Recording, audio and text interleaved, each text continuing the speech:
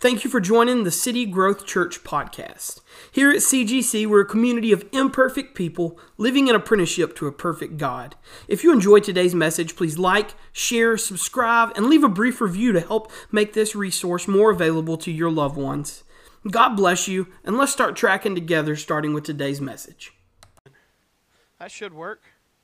And if you will, Jess, you can go ahead and pull up that first set of scriptures. It's probably, you see the G symbol? All right, you got that? Are you in there? All right, there you go. Now you are ready to go. I'm going to read for us our passage of scripture, and then we will kind of dive into the who, the when, the what, the where, the why, right? We'll dive into all the specifics, and then we will begin our exegesis or our study of the book of Revelation. So one thing that we have to make known, first and foremost, is that, let's be honest here. It's a room full of honesty. Everybody, raise your hand if you feel like being honest today. And if you feel like lying, raise your hand too, right? So who has, admittedly, who has like a preconceived notion about the book of Revelation? Right? Who has a preconceived notion about the book of Revelation? And who realizes that 99.99999% of the time our preconceived notions are based off of what someone else has told us, which is why they're notions, right? And they're preconceived, meaning that they're presupposed before you ever even are knowledgeable of it, that you have an idea otherwise. So I'm going to start reading the Lord's Scripture together. We'll read all 8 verses. We're going to look at verses 1 through 8 today. I'll read them and we'll pray for one another. We'll pray together, and then we will really dive into what we're looking at. So it says, this is, verse 1, the revelation of Jesus Christ, which God gave him to show his servants what must soon come to pass. He made it known by sending his angel to his servant John, who testifies to everything he saw. This is the word of God and the testimony of Jesus Christ. A lot going on in the very first 2 verses. Because the one reads aloud the words of this prophecy, blessed are those written in it, because the time is near. Notice that there's a repetition there of verse 3 and verse 1. Verse 4 begins, John, to the 7 churches. This is actually the introduction to a letter that will run from chapter 1 through chapter 3, and it's addressed to the 7 churches. We'll dive into that a little further in the coming 4 weeks.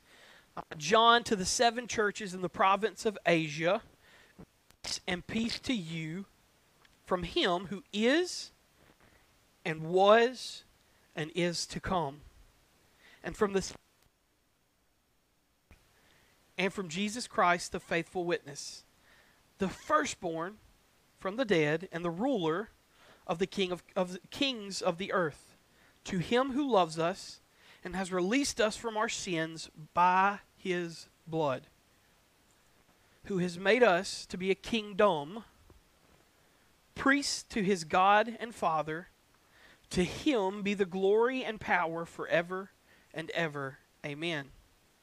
Behold, he is coming with the clouds, and every eye shall see him, even those who pierced him.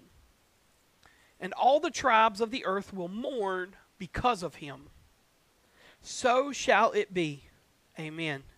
I am the Alpha and the Omega, says the Lord God, who is and was and is to come. I'm going to pray for us. Dear Heavenly Father, God, we just pray that we go into today's message, God, with just an open heart to receive your word.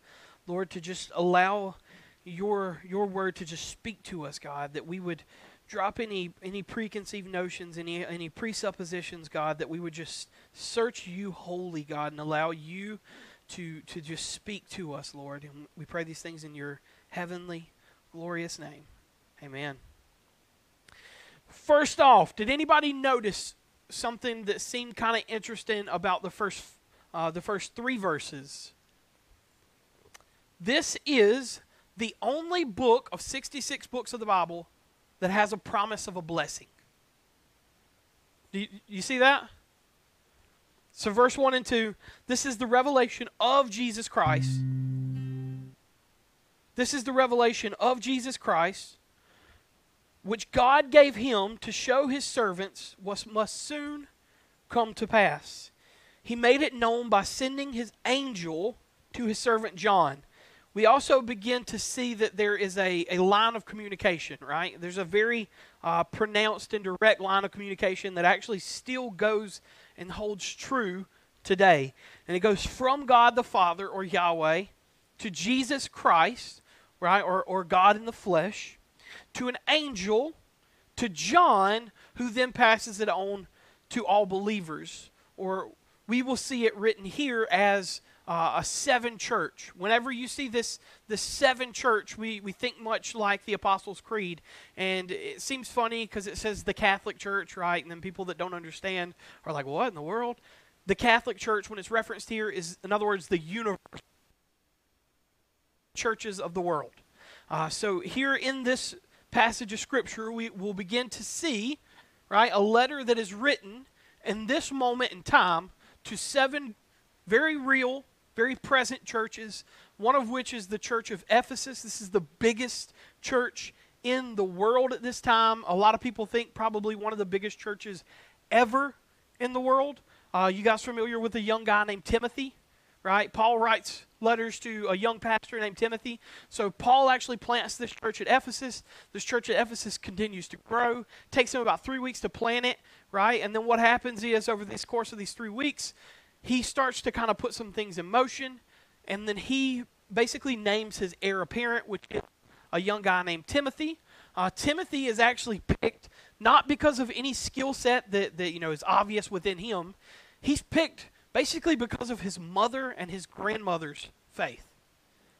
So people will say, oh, they'll look at Scripture out of place and say, well, Paul was just a womanizer, or Paul, was toxic masculinity. No, some of these verses that you're speaking of, most of the time when people want to say that about Paul, what it references is that Paul says that, of course, within the church, there are not to be women leaders, right? And women pastors in particular. And when he says this, he's of the pastorate, right? So this is the shepherd. This is the person who receives the word from God and then passes it on to the people. What you have to understand is the word of God is, first and foremost, inspired, right? The word of God is God-breathed, meaning God put it into very fallible men, and possibly women if you have different ideas of who wrote the book of Hebrews, right? But this is the infallible word of God, meaning the perfect, unable to be broken word of God that was put into fallible men or imperfect men, right? Or imperfect women. So whenever we see this and you want to kind of get these negative connotations of Paul, understand that he is just a messenger, right? Do you get mad at maybe you do. Do you get mad at the mailman when he brings bad news?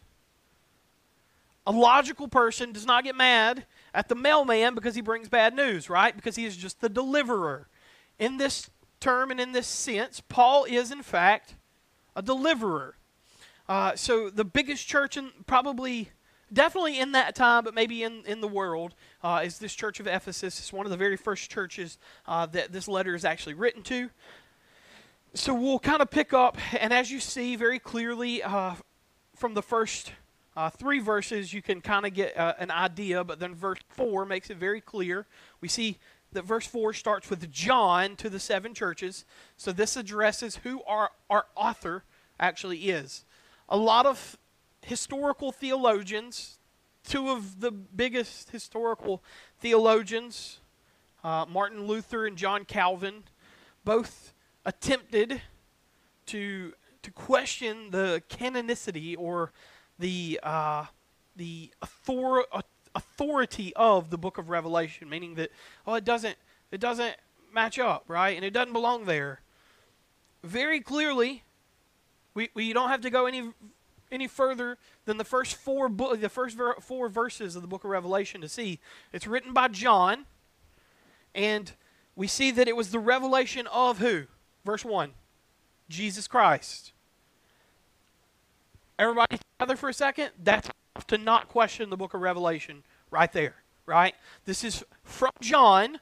This is the same John who on the night of the Last Supper put his head onto the bosom or the chest of Jesus, right, to just feel the heartbeat, to feel the voice of Jesus. This is the same John the Beloved who refers to himself as the disciple whom John loved, or who Jesus loved, rather, right?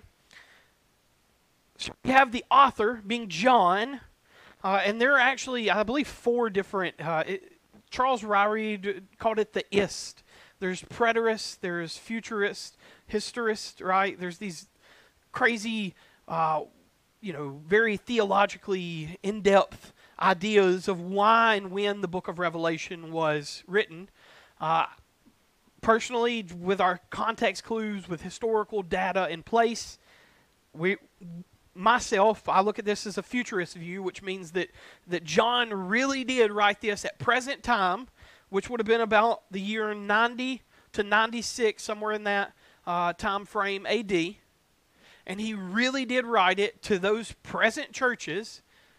There's what's called a preterist view, which says that it was written between 60 and 66 AD. And historically that proves to be inaccurate because the church at Rome has not fallen yet, right? So with history in place and with our context clues, anybody remember early education?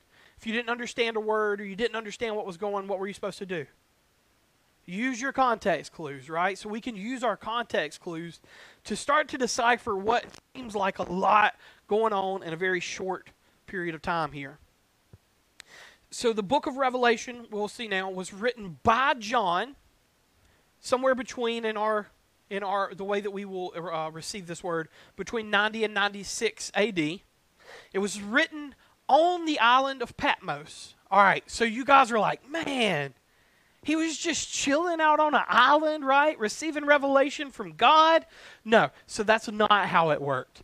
Anybody ever seen pictures of the island out at Alcatraz?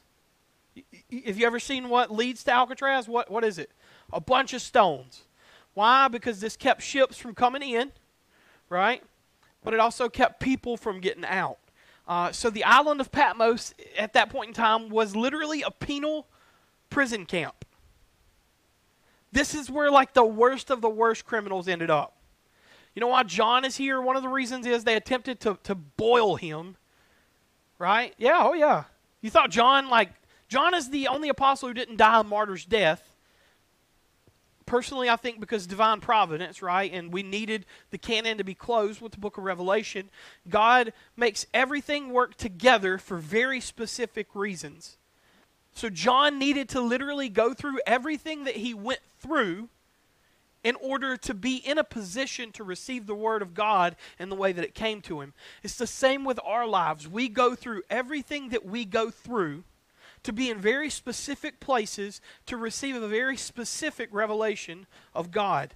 All right, let's look at something else. Every time I say the word revelation, does some people's skin kind of crawl? If it does, you are looking at a modernist view of the book of Revelation. Modernist view takes this word revelation, right, and turns it into a negative connotation. Anybody ever heard of an apocalyptic event, right? So some people said that COVID-19, right, this was an apocalyptic event. Before that, people looked at the events of 9/11 as an apocalyptic event, right? And people will always look at certain things as apocalyptic events. And since the history of the world, before Jesus, have looked at things as apocalyptic events. The word revelation we have attached to this negative connotation of basically a world-ending, world-shattering event, right? It's not what it was written in this context. How are we to receive the Bible? How it was written in original context and then apply it to our lives. Not apply our lives to Scripture and read it to fit our narrative. Does that make sense to everybody? So the book of Revelation, we'll continue to build this, is written by John, John the Beloved.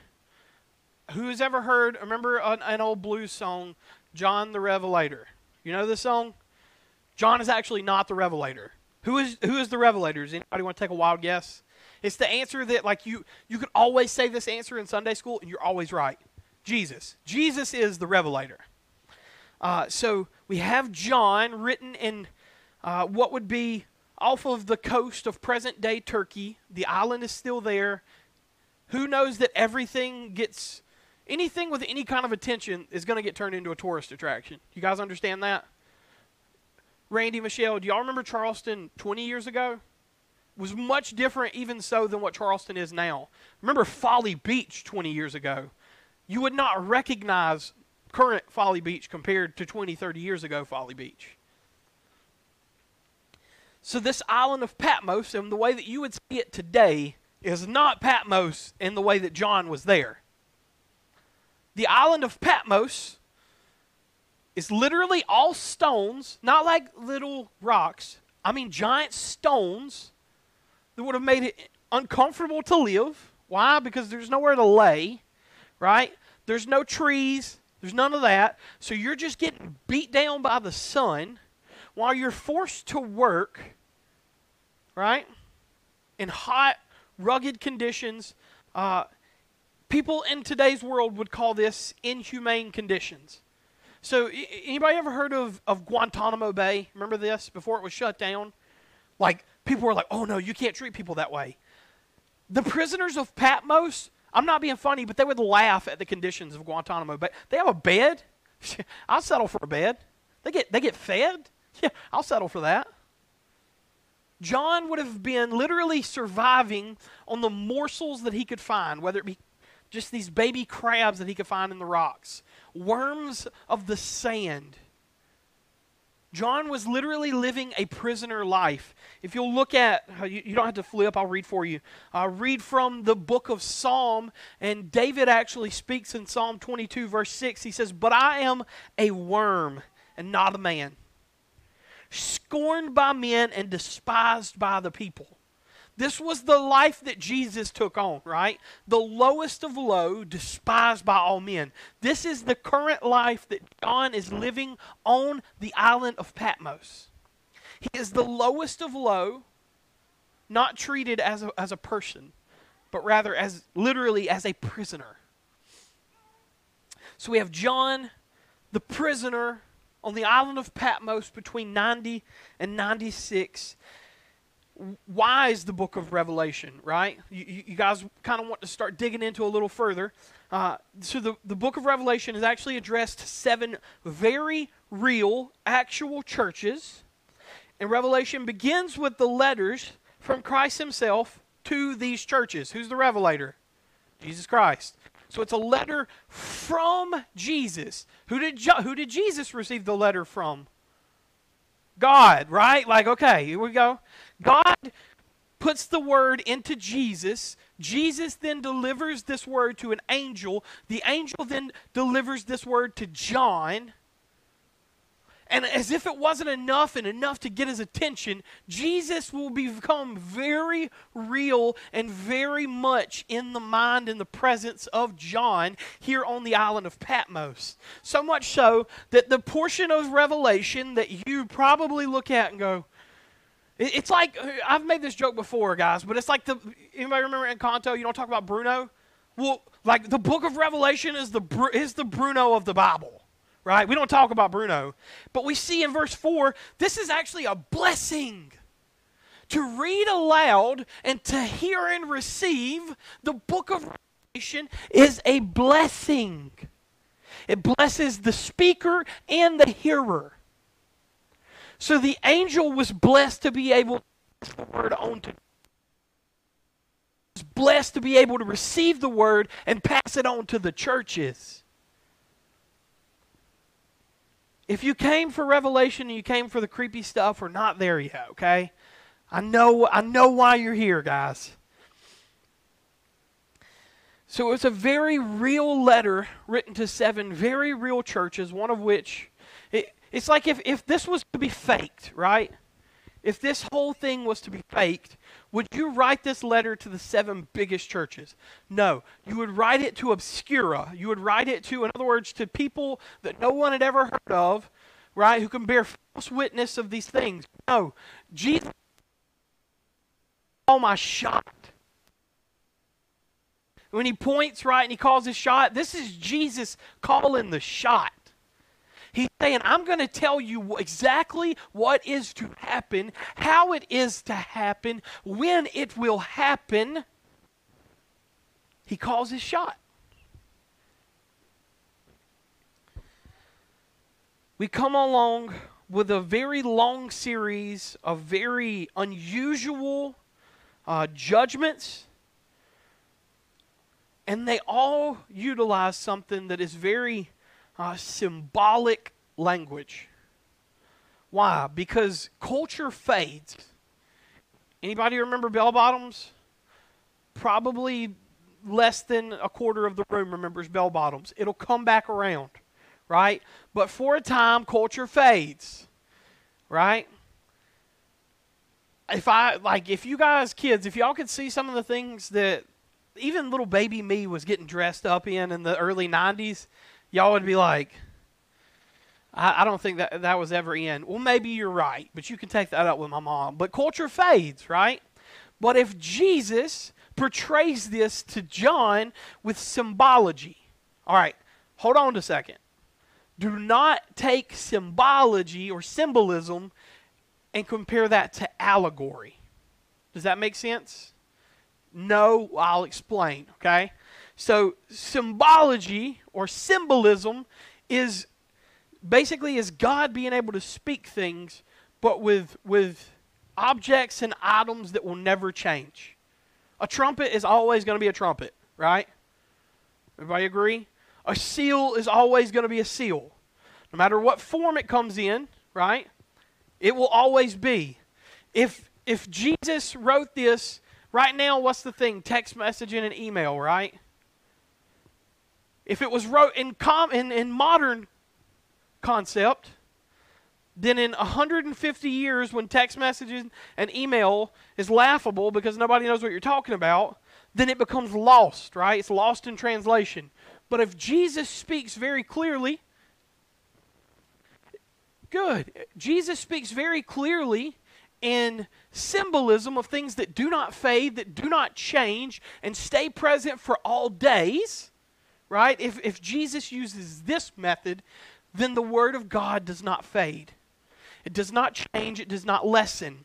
All right? So we have fantasy, right?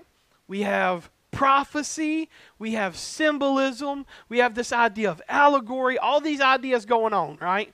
So it's not written, again, as fantasy. So this is not an H.P. Lovecraft, like, crazy sci-fi novel. This is not J.R.R. Tolkien's The Lord of the Rings, where it's written with things that really don't mean what they say to mean. It's not written by C.S. Lewis as an allegory in the form of the Chronicles of Narnia, where Aslan does in fact represent Christ, but it's never stated, right?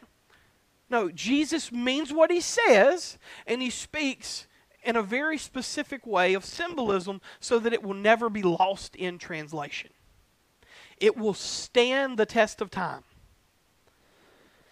If Jesus had said, watch this, we're going to lose the kids. If Jesus had said, I'm going to reveal all this to you, we're going to put it on a VHS and you'll have it forever, the kids would never receive the revelation of God, right?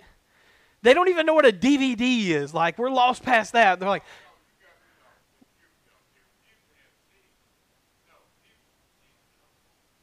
yeah. Okay, buddy. Okay, bud. All right. God bless you, brother.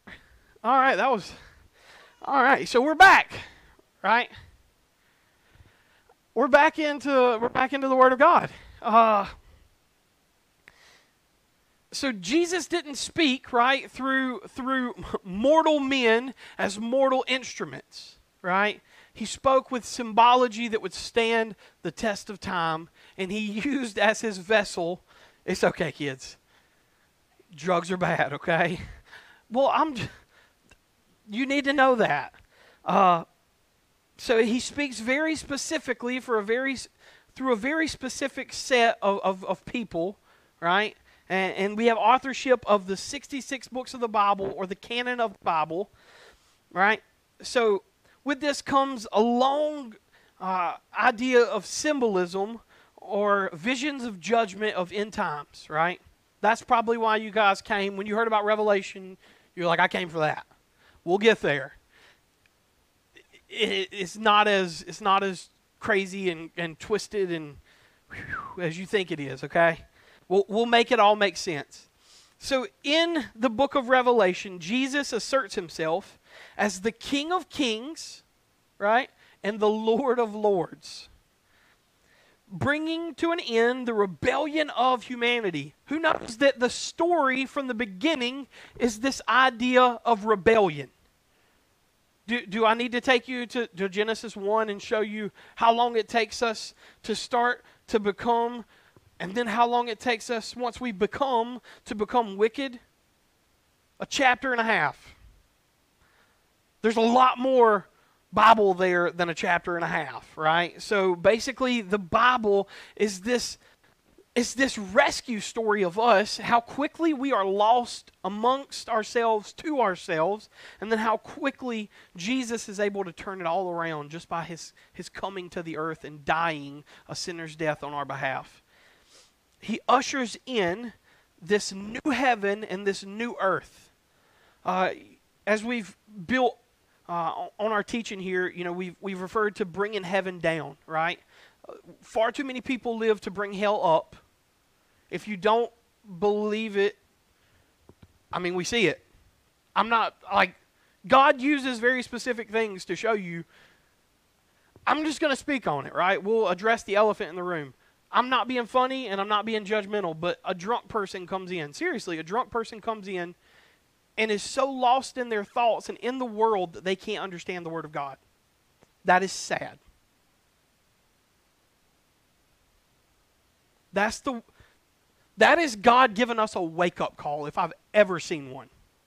How lost are you in the world? Right?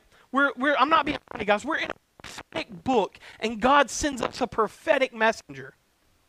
He will not remember in 2 hours coming into here, right? But we'll never forget that because we saw how lost and how easy it is to get lost in the world.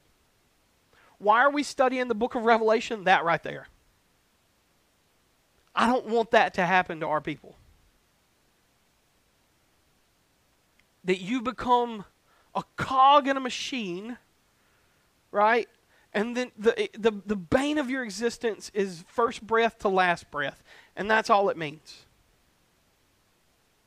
I don't want that for anyone. That's why we're studying the book of Revelation. Revelation is unique in the fact that it's actually one of the only books comprised of multiple writing styles. We have apocalyptic literature, apocalypsis, we'll expand on that. We have prophecy. If I say that, then you understand what that is, right? And then it is also written in the form of a letter. Revelation comes from the word apocalypsis or apocalyptico. Right? We draw our English word apocalypse and almost completely change the meaning of this Greek root. Apocalypse does not actually mean the end time or some cataclysmic, world-ending, world-shaking event. Right? Apocalypse literally means an unveiling or a disclosure. Right? For something that was hidden to be made revealed. Revelation. Uncovering or revealing of a hidden meaning. If you're like scared and freaked out by Revelation, let me just make this a little worse for you. Between 20 and 25% of the Bible at the time of its writing was prophetic in nature. In other words, it told of something that was not yet to occur. the number grows even more staggering if you just look at the Old Testament. It becomes like 66%. Between 66 and 70% of the Old Testament is prophetic in nature. It speaks of something that is to later come. Out of 404 total verses in the book of Revelation, 360 directly quote or allude to the Old Testament. So you're not freaked out by the Old Testament, but you're freaked out by the book of Revelation because you heard some guy standing on a street corner yelling, "The end is nigh," right? Or you had some crazy uncle who wanted to off-wing his conspiracies to you, right? Like, this is where we get bad theology. This is where we get bad doctrine from. It's not actually consulting the Word, but consulting someone else's take on the Word. And not even qualified sources, guys. We'll trust any wind that blows to provide for us the sustenance of the Word of God. But we wonder why we get it wrong. God speaks heavily in symbolism, as symbolism we've discussed outlives cultural quotes or jargon, right? This unraveling that John gains insight to was not his first time, right? This wasn't the first time that God unravels and unveils something that is otherworldly to John. Are you familiar with the Mount of Transfiguration? So Jesus actually takes Peter, James, and John, right? These are James and John, the sons of Zebedee, not his brother James. This would be John's brother James, right? He takes them on the Mount of Transfiguration back in Matthew chapter 17, verses 1 through 13. And he actually unveils to them a discovering, right, where they see prophets of old, where they see Elijah, where they see Moses. And literally the face of Jesus is transformed or transfigured. He reveals to them something that was otherwise hidden. John at authorship is about 90 years old, living in a penal prison camp. So he is a prisoner for speaking the Word of God. Not for what he does, but for what he says. Anybody, little spoiler alert, anybody remember why Jesus was killed? It wasn't for what he did, it was for what he said. If you speak truth, if you speak life, you will forever be persecuted. We have to stop looking at persecution as a punishment, right? Persecution can be one of your greatest areas of strengthening if you let it. Do you think that John, on this revelation, sees this and goes, "I just feel so punished for being out on this island being beaten without food"? No, he feels actually revealing to him, right? He feels more in tune than he ever has with the will of God as this is revealed to him. Revelation in its this, if you want something to take home with you, Revelation in its purest form, it tells who Jesus is. This will start to look familiar to you in the form of practice in the way. It tells who Jesus is, what Jesus did, and what he will continue to do. The opening, verses 1 through 8, and the closing, verses 6 through 21 of chapter 22, reveal things as they are and promise that Jesus is coming soon. People will ask, well, when? That's not for us to ask, right? That's like that's the best answer you can ever give somebody, right? That just leaves them feeling so informed. Well, when is it going to happen? We don't know. Why? Because Scripture speaks that one day is like 1,000 to God, and 1,000 years is but one day to God. So our concept and our construct, this linear idea of time, it's not compatible with God. Do you understand that? We made that in order for us to keep track of, quote unquote, time. right? The letters are addressed to 7 churches in the world. This is verse 9 of chapter 1 through verse 22 of chapter 3, and are matched by the concluding depiction of the church in glory in the new heaven and the new earth. In other words, the picture that Jesus begins to illustrate with the 7 churches are meant to symbolize the perfection that comes in the new heaven and the new earth with the universal church. Why 7 churches, right? I know you're wondering that. 7 represents the number of completion. 7 is a recurring theme. It occurs something like 50 or 52 times in the book of Revelation. This idea, this construct of 7. 7, 7, 7. So the 7 churches actually represent one universal church. What's really incredible is in verse 4 and in verse 8, we see the use of an idiom. And it actually says that, to the 7 churches of the province of Asia, grace and peace to you from him who is and was and is to come. And then it repeats again in verse 8. And it says the Lord who is and was and is to come. I know that you may look at this and try and figure out, right, what's going on here. What is this? This has to be important if it repeats itself. So within this idea and within this construct, there was a modern idiom or a modern saying in their time of pagan worship, which was that Zeus was, Zeus is, and Zeus will be. Right? Does that sound familiar to exactly what God is saying? No. Zeus thinks he is. Right? Zeus thinks he was. Zeus only thinks that he will be. Do you remember how God addresses himself to Moses, rather, in the wilderness?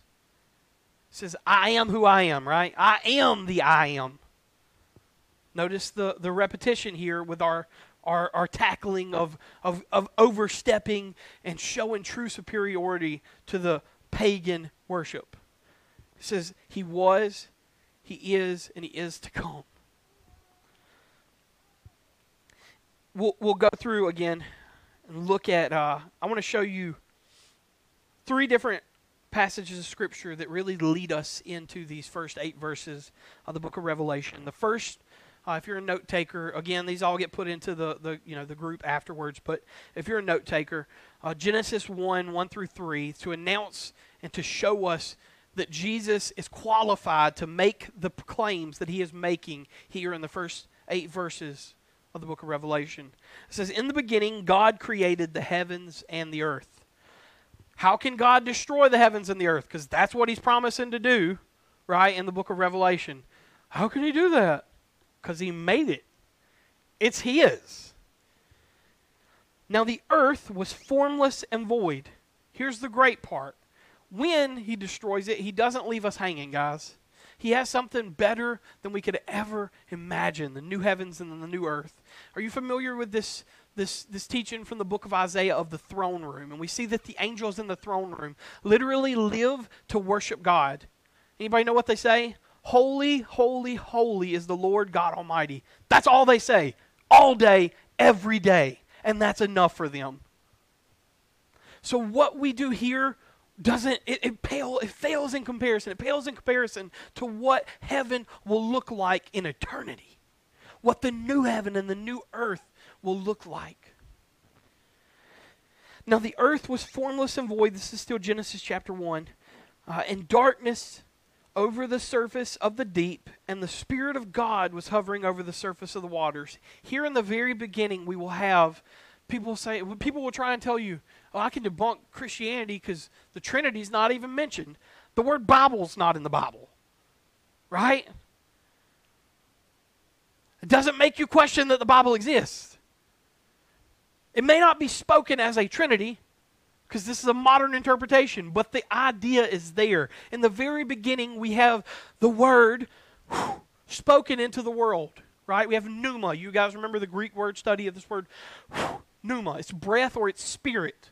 So we have God breathing his Son into the world and creating, and watching guard over everything, we have the Holy Spirit just watching over the void, right? It's just floating over the waters, just watching God's creation, as it still does today, as he still does today, guys. The Holy Spirit both lives inside of you and watches over everything that we have and protects us and leads us along this path of providence to be in just the right place at just the right time to accomplish the will of God.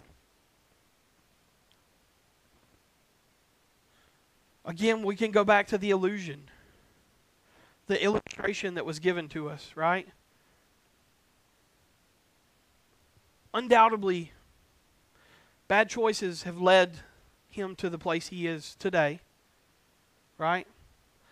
But maybe, just maybe, we can hope that in the couple minutes he sat with us that he heard the Word of God.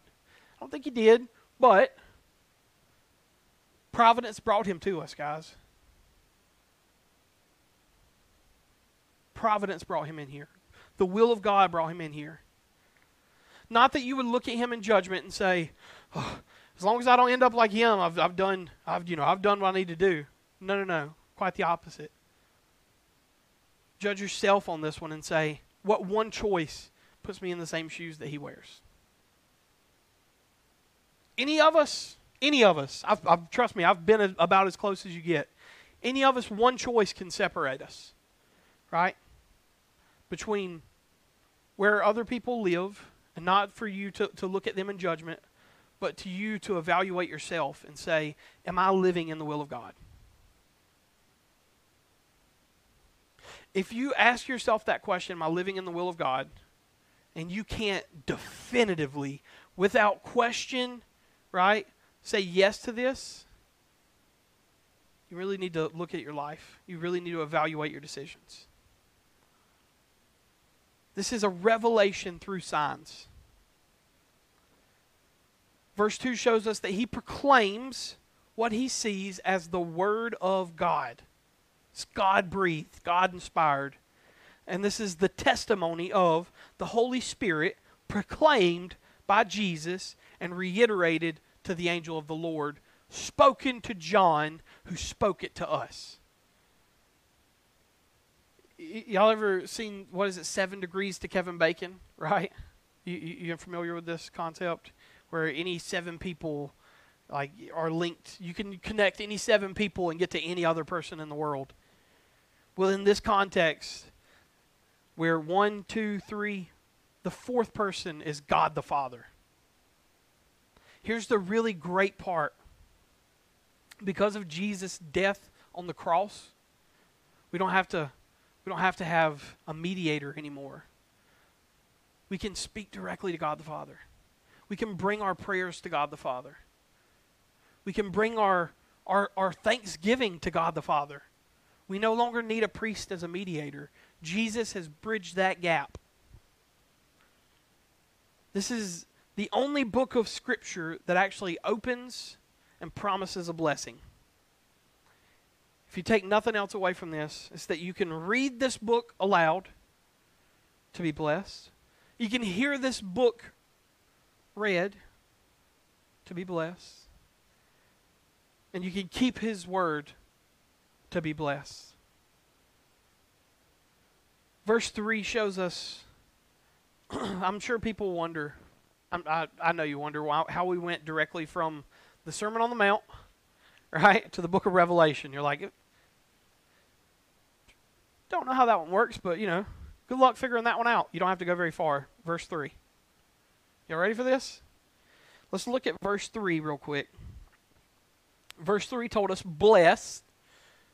Does that word look familiar to you guys? Blessed is the one who reads aloud the words of this prophecy, and blessed are those who hear and obey, or to keep what is written, because the time is near. All right, blessing, right? To speak a blessing. And I know your wheels are starting to turn, right? And you're like, well, I feel like this feels familiar, but why don't you remind us for Nevaeh's sake, right? Not for my own, But for Nevaeh, let's look at this thing one more time. Remember how your Sermon on the Mount started? Something called the Beatitudes. You remember that? Just say yeah. I'm going to read it to you so it'll be familiar again.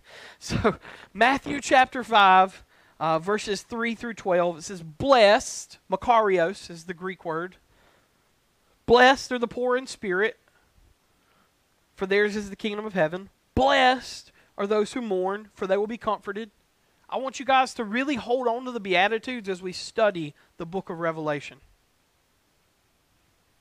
Blessed are the meek, for they will inherit the earth. Blessed are those who hunger and thirst for righteousness. What was John doing out on Patmos? Blessed are those who hunger and thirst for righteousness, for they will be filled. Blessed are the merciful, for they will be shown mercy. Blessed are the pure in heart, for they will see God. Blessed are the peacemakers, for they will be called sons of God. Blessed are those who are persecuted because of righteousness, for theirs is the kingdom of heaven. Blessed are you when people insult you. If you read the book of Revelation, really believe it, right? If you really live it out, people will insult you. They will persecute you and falsely say all kind of evil against you because of me. Guys, does that sound familiar? Like maybe even this morning? Rejoice and be glad. What are we to do when we're faced with persecution? Rejoice and be glad. What are we to do when we're insulted? Rejoice and be glad. What are we to do when people falsely say all kinds of evil things about you because of him? Rejoice and be glad. Because great is your reward in heaven. For in the same way they persecuted the prophets,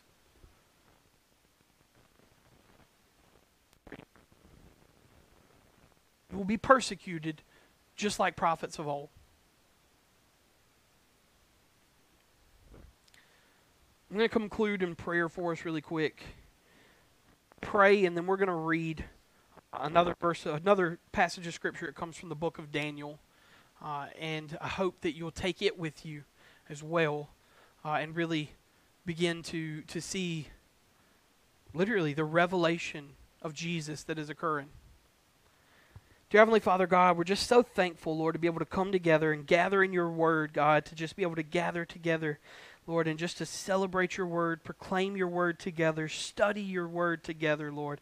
I just pray that you'll continue to use the book of Revelation, Lord, to just reach our hearts, to touch our minds and our spirits, God, and to lead us on your heavenly glorious way. I just pray that you'll just continue to use us, Lord, and keep safe those who are able to make it today in person, Lord, and also to touch with healing hands those who are not able to make it today, Lord, that sickness has reached their house, God. We just pray these things in your name. Amen. So Daniel chapter 7, if you really want to see the book of Revelation without reading 22 chapters, go to Daniel chapter 12. When you get home, read Daniel chapter 12. That's going to, anybody ever, don't lie, me and Alex, I know we're going to be together on this one. Anybody ever used Cliff Notes instead of reading the real book? Can I be honest with you? Oftentimes it didn't save you any time, right? And not only did it not save you any time, I feel like the teachers also read the Cliff Notes, right? And it intentionally did not include anything that came from the Cliff Notes. So I tell you this, that you'll read Daniel chapter 12, right? Not as an abridged Cliff Note, but as, we'll continue to speak of it, symbolism for what you'll see occur in the book of Revelation. With that, Daniel chapter 7, verses 13 and 14, it says, "In my vision, in the night I continued to watch, and I saw one like the Son of Man." Anybody know Jesus' most common Son of Man? "Coming with the clouds of heaven. He approached the Ancient of Days," God the Father, "and was led into his presence." Daniel literally 1,000 years before Jesus, right, sees Jesus post-ascension when he goes to God the Father. "And he was given dominion, glory, and kingship.